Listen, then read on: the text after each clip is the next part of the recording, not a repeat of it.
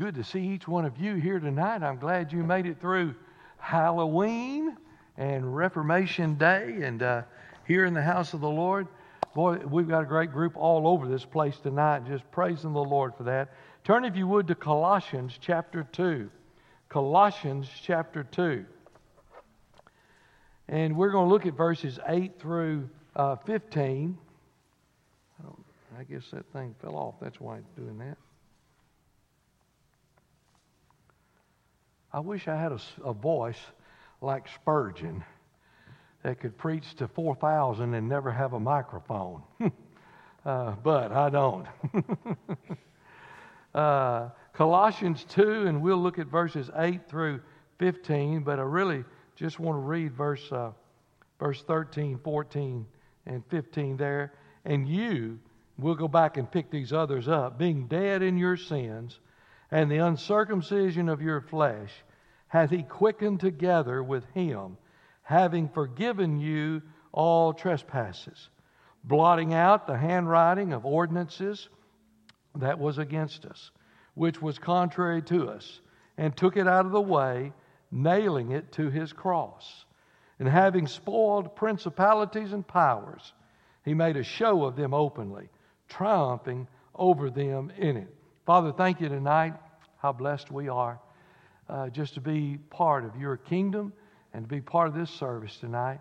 And I pray, as already been prayed before, that you'll bless everyone all over this campus that are meeting, children, young people, preschoolers, choir, all of those that are meeting. Lord God, would you touch them? And Lord, tonight, would you save people in this area tonight? And Lord, not only save people, but may you be an encouragement. May we leave this place maybe once like never before, that we've been free and set free because of what you've done on the cross. Bless our time in Jesus' name. Amen. Now, Donnie's already hit me up, said the ball game starts at 7. It does, but you cannot miss church and leave church to go to the ball game, because I promise you, God will make the Astros lose if you get up and you're thinking about that. So do not think about the ball game until we're over here, and there'll be plenty of time to pull for them after we're through here. Boy, there's more in this chapter than you can shake a stick at. It was a custom of Rome when a man was adjudicated guilty, condemned for a crime, that if he were put in prison, they would take something and they would nail it to the prison door. It was called a certificate of death. And that's what they did with Jesus. That was all sarcasm when he said, King of the Jews, and nailed it up there. But when a prisoner had that certificate of debt up there, unless they were for dying, and then it was death, but usually it would say certificate of debt. And when he had finished his term, they would write across that, paid in full. And he would be able to leave, and of course, it's hard to get back into a system after you've already done something like that. But when he fulfilled his duty to the law, his debt was marked paid in full. It was given to the judge. It would have been notarized. He'd carry it with him. And if anybody would ever accuse him of that crime again, he could whip that thing out and say, no, it's paid in full. I've already done my time for this, and I've already paid for that time. Now, what about a man that was guilty of a capital offense? They would take that the offense that he had done, and they would nail it to his cross above his head, and that's what they did with Jesus, the Jesus Christ, the King of the Jews. It was all sarcasm there. The Romans would put on that cross what that individual had done, and then they crucified people openly. And of course, Jesus was claimed to be the King of the Jews. So people would walk by and they would see that, and they would say, well, I'll tell you what, I'm never going to do that. I may do a lot of sin, I may have a lot of sin in my life, but I'm never going to do that. Now, it was a gross time of death. And I know there are people today, I hear them all the time, that say, that's what we ought to do again. We ought to hang people out there on the courthouse square. But come on, guys, that's just kind of cruel. It's true. that probably if some of our people walked by and saw that, they would have a second mind about maybe committing some of those crimes. Because here in America, we pretty well, I mean, you know, unless it's somebody that just does something terrible. I mean, if you're in the government, the job to have is in the government, because you can lie to anybody and you can commit faults. It don't make any difference what you say. It can be fake news. It can be anything. If you're in the government, you're all right. You're all right. And, of course, that's not the way it ought to be. But there was, from God's point of view, there's something else that was nailed to that cross, and that was God's holy law. It's called here in the Scripture the handwriting of ordinances in verse 14. He says he was blotting out the handwriting of ordinances that was against us. God's holy law was nailed there up from the heart and the mind of God on that cross. And you say, well, did Jesus break the law? No, Jesus didn't break the law. But he who knew no sin, God made him sin. 2 Corinthians 5:21 says, so Jesus was adjudicated guilty of breaking the commandments of law. One commandment as bad as breaking all the commandments. But he was adjudicated guilty of that so that we could go free. Now, from God's point of view, this handwriting of ordinance was nailed on the cross. They thought he was dying for the sins against Caesar. That's what the Roman people thought. But what he was dying for was my sin and your sin against God. It wasn't sin against Caesar. He took our place and let me tell you, if it would have been one of us up there on that cross, God would have just as well to hung up the law up there, the 10 Commandments, and said, he's guilty of this. But he couldn't do that with Jesus, because Jesus was not guilty of any of that. He was completely sinless there. So when Jesus died, it's kind of like a funeral today. It's tragedy, but yet at the same time, it's triumph. I mean, we sit around and mourn, and it takes weeks and months or whatever to get over it. But the bottom line is, when that person breathes their last breath here, they're breathing their first breath in heaven.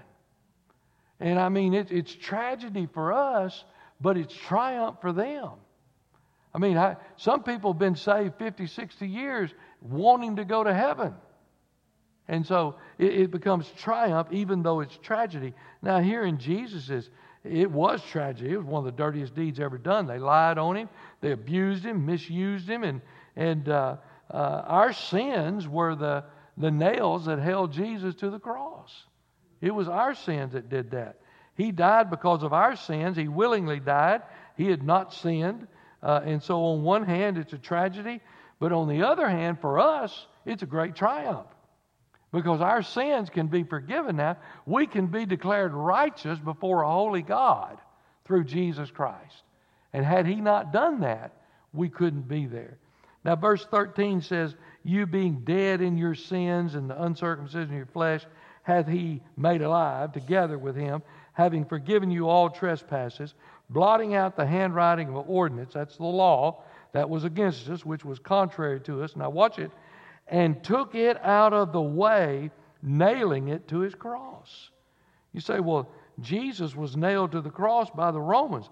Yeah, but Jesus himself nailed the law to the cross. Now don't get confused. While Jesus was the darling Son of God, perfect, he also was being crucified. He himself was nailing something to that cross. And I was just there are 6 things that are pointed out here in this scripture that Jesus nailed to the cross. And so I want us to mention these 6 things, and we're going to close in a little bit different way than what we normally do. The first thing he nailed to the cross was a condemnation of sin. Condemnation of sin. Verse 13, you being dead in your sins and the uncircumcision of your flesh, hath he quickened together with him, having forgiven you all trespasses. My sin, your sin, it was nailed to the cross. What does it mean? It means he paid my debt. It means he bore my punishment. He's taken away my sin. He's nailed it to the cross.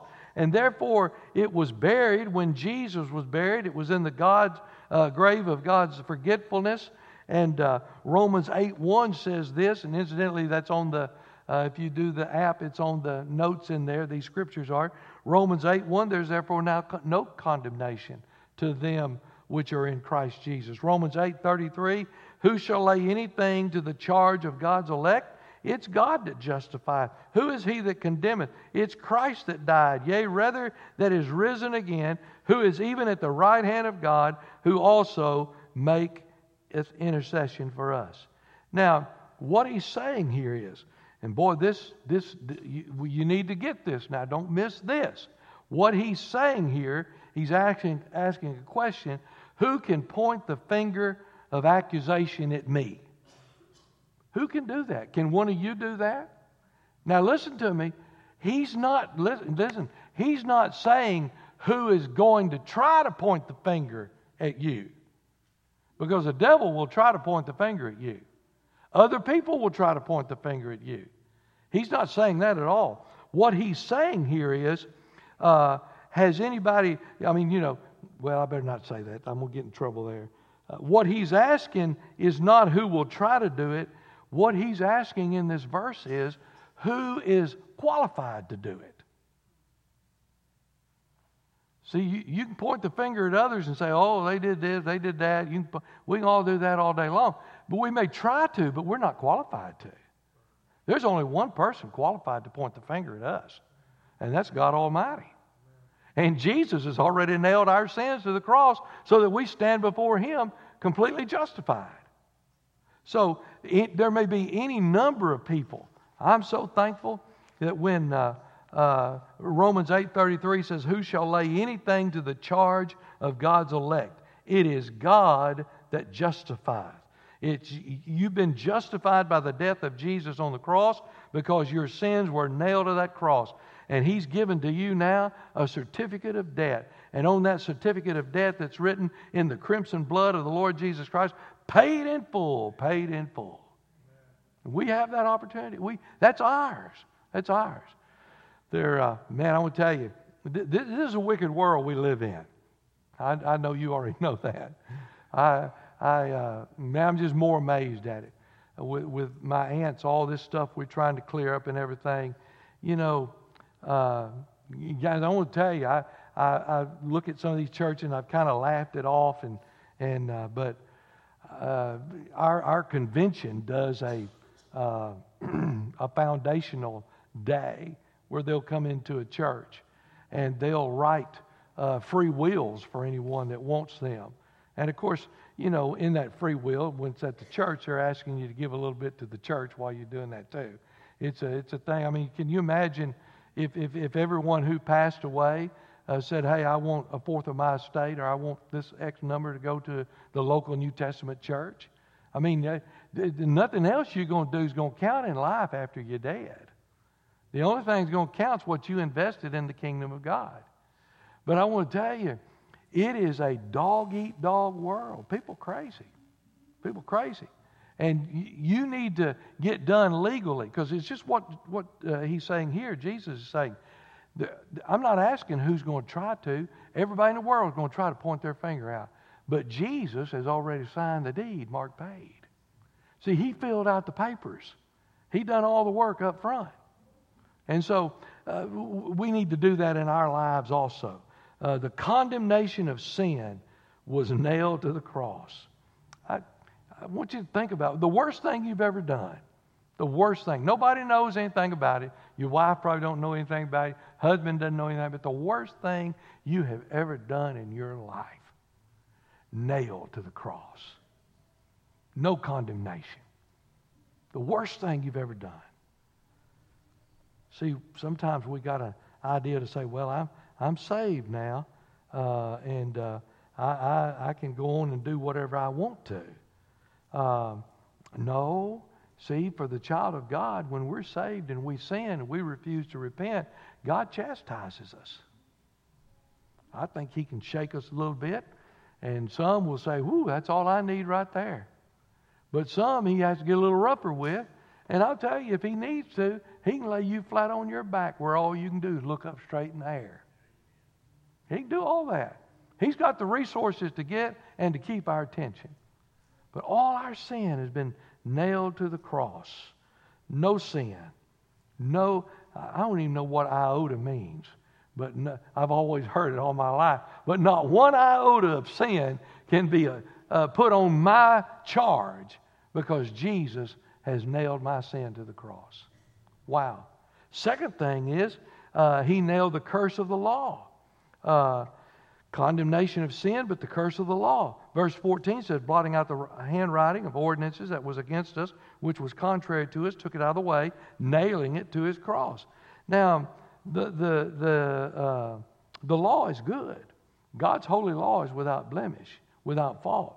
But listen, because we're sinners, the law becomes a curse to us. If that law wasn't there, nobody could prove we sinned. But the law is there. So it's holy, it's wonderful, it's without blemish. But boy, to the sinner, that law is a curse to us. Because anything we try to, that law sticks out to us. He took the handwriting of ordinances, verse 13 says, that was against us. Galatians 3:10 says, as many as are the works of the law are under the curse, for it is written, cursed is everyone that continued not in all things which are written in the book of the law to do them. Galatians 3:13, Christ has redeemed us from the curse of the law, being made a curse for us. It's written, cursed is everyone that hangeth on a tree. Wow. When Jesus became a curse, he never did anything wrong. He stretched out Himself on that hellish cross there, and it was made a curse for us. And in the midst of it, He redeemed us. He removed the curse of the law from us. Now, I tell you, that's exciting. That's exciting. People say, well, I'm just going to keep the 10 Commandments. That's my religion. Well, I will tell you, if that's your religion, you're going to hell. Because you're not going to keep the 10 Commandments. You're not going to keep 8 commandments. You're not going to keep 5 commandments. I mean, and honestly, the Bible says if you've broken one, you're guilty of breaking all of them. So it really doesn't matter how many you keep. You say, well, I don't understand that. The Bible says, whosoever shall keep the whole law and yet offend in one point, he is guilty of all. James 2:10. Those who are struggling and trying to get into heaven by their own good works, let me tell you, you can just forget it. You can forget it. You don't need to be, now you need to be working for the Lord, but it does not need to be working for your salvation. Your salvation is a free gift already bought and paid for by the blood of Jesus Christ. And so you ought to be working, but you ought to be working because of what God has already done for you, rather than working to try to get what God has already done for you. So, according to the law, I deserve destruction and hell, but Jesus became the curse for us. And He took that law, and He had every reason to cast every one of us into that place of torment. But He nailed it to the cross, and therefore I'm freed from trying to save myself by good works. I don't have to worry about good works anymore. I don't have to worry about that. Then He nailed the charms of this world. Charms of this world. Verse 8 says, beware lest any man spoil you through philosophy and vain deceit, after the tradition of men, after the rudiments of the world, and not after Christ. Now, this world will try to charm you. This world will try to entice you. This world is like a filthy harlot trying to draw you away from Jesus Christ, doing everything it can. When we say world, we're not talking about planet Earth, and we're not talking about people. We're talking about an ungodly system that's against the Lord Jesus Christ. 1 John 2:15 and 16 says this, love not the world, neither the things that are in the world. Now listen, if any man love the world, the love of the Father is not in him. Now, it doesn't mean because we love the world that the Father's not in us. It's a little play on words here. What it means is that we love the world because the love of the Father is not in us. Now, get those notes and go home and study that a little bit. There is a big difference in it. Some say because we love the world, the Father won't come in and love us. That's not true. He died on Calvary for sinners. He will. But it means we love the world because the love of the Father is not in us. We're trying to say it is. We're trying to do things to make people think it is, but the love of the Father is not in us. If we love the Father as we ought to, this world would have no appeal to us. I'm talking to the preacher tonight. If we love the Father like we ought to, this world wouldn't appeal to us. Nothing in this world. And yet, we've come to the place where literally the church wants to become like the world. I mean, everything in the church is geared toward, if the world says it's a success, then bless God, we've got to do it too to make it a success in the church. Well, that's just selfish pride. But all of this world is nailed to the cross. Galatians 6:14, God forbid that I should glory save in the cross of our Lord Jesus Christ. Now listen, by whom? Listen, by whom the world is crucified unto me, and I unto the world. Jesus, when He died, nailed sin to the cross. He nailed the law to the cross. And the Bible says the world was crucified when Jesus died, because He took the charms of this world and the pull of this world, and therefore we can glory in the cross because He took the charms of this world away from us. Then the fourth thing that's here, it's evident, is the corruption of the flesh. And He nailed the corruption of the flesh. Now, verse 11 says, in whom also you're circumcised with a circumcision made without hands, in the putting off of the body of the sins of the flesh by the circumcision of Christ, buried with Him in baptism, wherein also are ye risen with Him to the faith of the operation of God, who hath raised Him from the dead, and you, being dead in your sins and the uncircumcision of your flesh, hath He quickened together with Him, having forgiven you all trespasses. Now, a lot of times people misunderstand this because they think the Bible's talking about flesh, it's talking about our human bodies. The Bible, when He's talking about the flesh, He's not talking about our human bodies. He's talking about that old sinful nature that's inside of every one of us. And even after we're saved, that old nature's still there. Whatever you feed is what's going to come out. If you want to, all you got to do is just put in the things, and what comes out is what you put in. Garbage in, garbage out. Or you can put godliness in, and godliness comes out. But he's talking about the old sinful nature. Galatians 5:24 says this, they that are Christ have crucified the flesh with the affections and lust. Now, if your flesh is out of control, uncrucified, I want to tell you, you have every reason to ask yourself tonight, have I really been twice born? Have I really been saved? Because if you've been saved, you're going to control your flesh. Doesn't mean you're never going to sin. That's not what he's talking about at all here. But I'm talking about people who just literally live an uncrucified life, that literally do anything. Then you have real reason to doubt yourself and say, look, I wonder if I ever truly was saved and born again.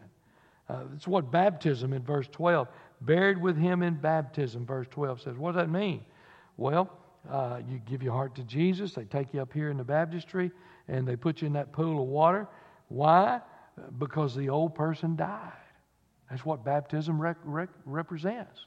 When you bury that person down, you're burying that old person. You're dying with Christ. And let me tell you, here's the good part. If you're going to die with Him, you're going to be raised with Him too. That's the good part. And so, literally, fifth thing, the control of the devil is nailed to the cross. He blotted out the handwriting of ordinances there, but He said, having spoiled principalities and powers, He made a show of them openly, triumphing over them in it. When He talks about principalities and powers, He's talking about Satan. He's talking about the demons of this world here. Ephesians 6 says, we wrestle not against flesh and blood, but against principalities and powers. Oh, that we could understand that. Well, it's hard to understand. People are not our enemies. People who are living in sin in America here, they're not our enemies. The devil is our enemy. We're wrestling against flesh and not against flesh and blood, but against powers and principalities there. So the devil thought he was destroying Jesus on the cross, but Hebrews 2:14, as much then as the children are partakers of flesh and blood, he also himself, that's Jesus, took part of the same. He became flesh and blood. Now watch this, that through death he might destroy him that had the power of death. That's the devil. So I'm telling you, when Jesus was nailed to that cross, he nailed Satan to that cross too. His power's gone over us. He's nailed to the cross. His back's broken. In fact, literally, it means Jesus just made an idiot out of him. And he's thinking all the time, hey, Jesus is finished. And Jesus said, oh no, the plan of salvation's finished. You finished, devil. You're finished. Let me give you the last thing. The conquest of death. It was nailed to the cross. His death, Jesus, the death of death, buried with him in baptism, wherein you're risen with him through the faith of the operation of God. When Jesus nailed Satan to the cross, he also nailed death to the cross. Death, where's that sting? It's not there anymore. It's not there, not for the child of God. He's dying, and you say, well, no. According to the Word of God, he's ever living. That's right. He died on the cross, was put in that tomb, but 3 days later he arose. And he's alive today. And the devil is basically out of business. So between the things that are nailed on the cross, let me just sum it up here. We don't have to be a slave to sin anymore. It's been nailed to the cross. We don't have to be condemned by the law. The law's not a curse to us anymore. Jesus nailed the law to the cross. We don't have to be conformed by this world because Jesus nailed that to the cross, the world. We don't have to be motivated by the flesh because Jesus took literally the flesh and nailed it to the cross. And so we don't have to be bullied by the devil. I don't know about you, but the devil sometimes has a real heyday with me. And then I don't have to be intimidated by death because of Jesus. You know, you get older, think, Lord, maybe I'm just getting crazy in my old age. I'm not afraid of dying. I'm just afraid of how I'm going to die. You know, I mean, I just tell you, man, I have no problem. If somebody comes in here with a gun and says, you either denounce Christ or I'm going to kill you, go ahead. I have no problem with that. I just have a problem with laying up somewhere in a hospital or something somewhere for months and years hooked up to that. I'm just telling you, I have a problem with that. And that's one of my great prayers every night. God, please don't let that happen. As the old boy said, I want to die like my grandfather died while he was driving the car, just calm and serene, not like all the other passengers in the car. That's how I want to die. They were all screaming and hollering, but I want to die serenely. But we may not have that option. But here's the question I want to ask you tonight. You've got a piece of white paper there. And the pens are around. If you don't have one, raise your hand. We'll get you one in just a moment. That white paper right over there. Yeah, there we go. Let me just ask you this. And you may be so spiritually inept that none of this bothers you. But let me ask you something. Is there some sin that's haunting you? I mean, you've already asked God to forgive you. But every time you turn around, that ghost of that sin comes back. Man, I mean, you say, Lord, I've already asked for forgiveness. But that sin, that ghost of that sin keeps coming back and keeps coming back. And you say, oh, I'm just not living up to the law. Is there some worldly attraction that's pulling you away? Is there some fleshly lust that's working on you? Is there some power of the devil controlling you or the fear of death? What we're going to do is you're going to take that card, if there is. I'm going to go up here and I'm going to play some music and just softly. And we're going to end our service. You're going to take that card and write on it what is bothering you. What's the ghost of the sin? I mean, I'm going to be honest with you. until we get our heart really clean before God, God's never going to be able to use us. He doesn't use dirty vessels. And there may not be anything. May not be anything. Just praise the Lord. But if there's something that just keeps hounding you and keeps coming up and keeps coming up, I want you to write that down. And we're not going to come up here and nail it to the cross, because that cross wouldn't hold a nail. We're going to just come up here and you fold it. Don't put no name on it. It doesn't mean nothing. But you're just going to bring it to that cross right there and fold that thing and lay it down. And maybe just say, whack. Devil, you're whacked. You don't have any more power over me, devil. The sin, I've asked forgiveness for this sin. And Jesus, I think sometimes God's up in heaven just saying, what in the world are you talking about? I mean, we've asked forgiveness of sin, and then the devil brings it back up, and then we ask, Lord, please forgive us again. And the devil's saying, and the Lord's saying, what are you talking about? I've already forgiven you then. I've forgiven you of your past sin, your present sin, and your future sin. That's the freedom we have in Christ. Look, there's just something there that's just on you. I want you to write it down and then come up here and just say, whack, I'm giving it to the cross. I'm nailing it to the cross. I'm going to walk out of here a free person. The devil's not going to have control over me. I'm not going to be haunted by this sin. Jesus has forgiven me of that sin. He's nailed that sin to the cross. I've been redeemed by the blood of the Lamb, and I'm not going to let the devil have any more influence over my life.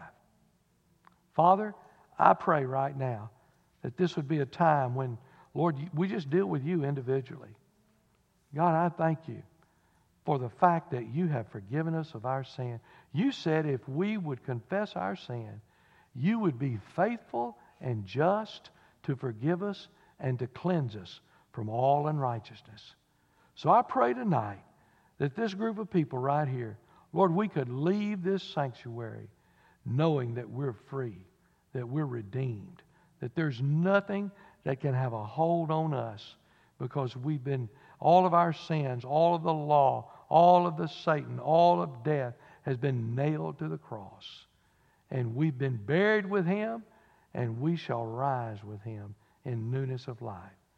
God, would you just speak to our hearts now? Just in the quietness, when you get through, you're free to go. But you just pray about what God would have you do.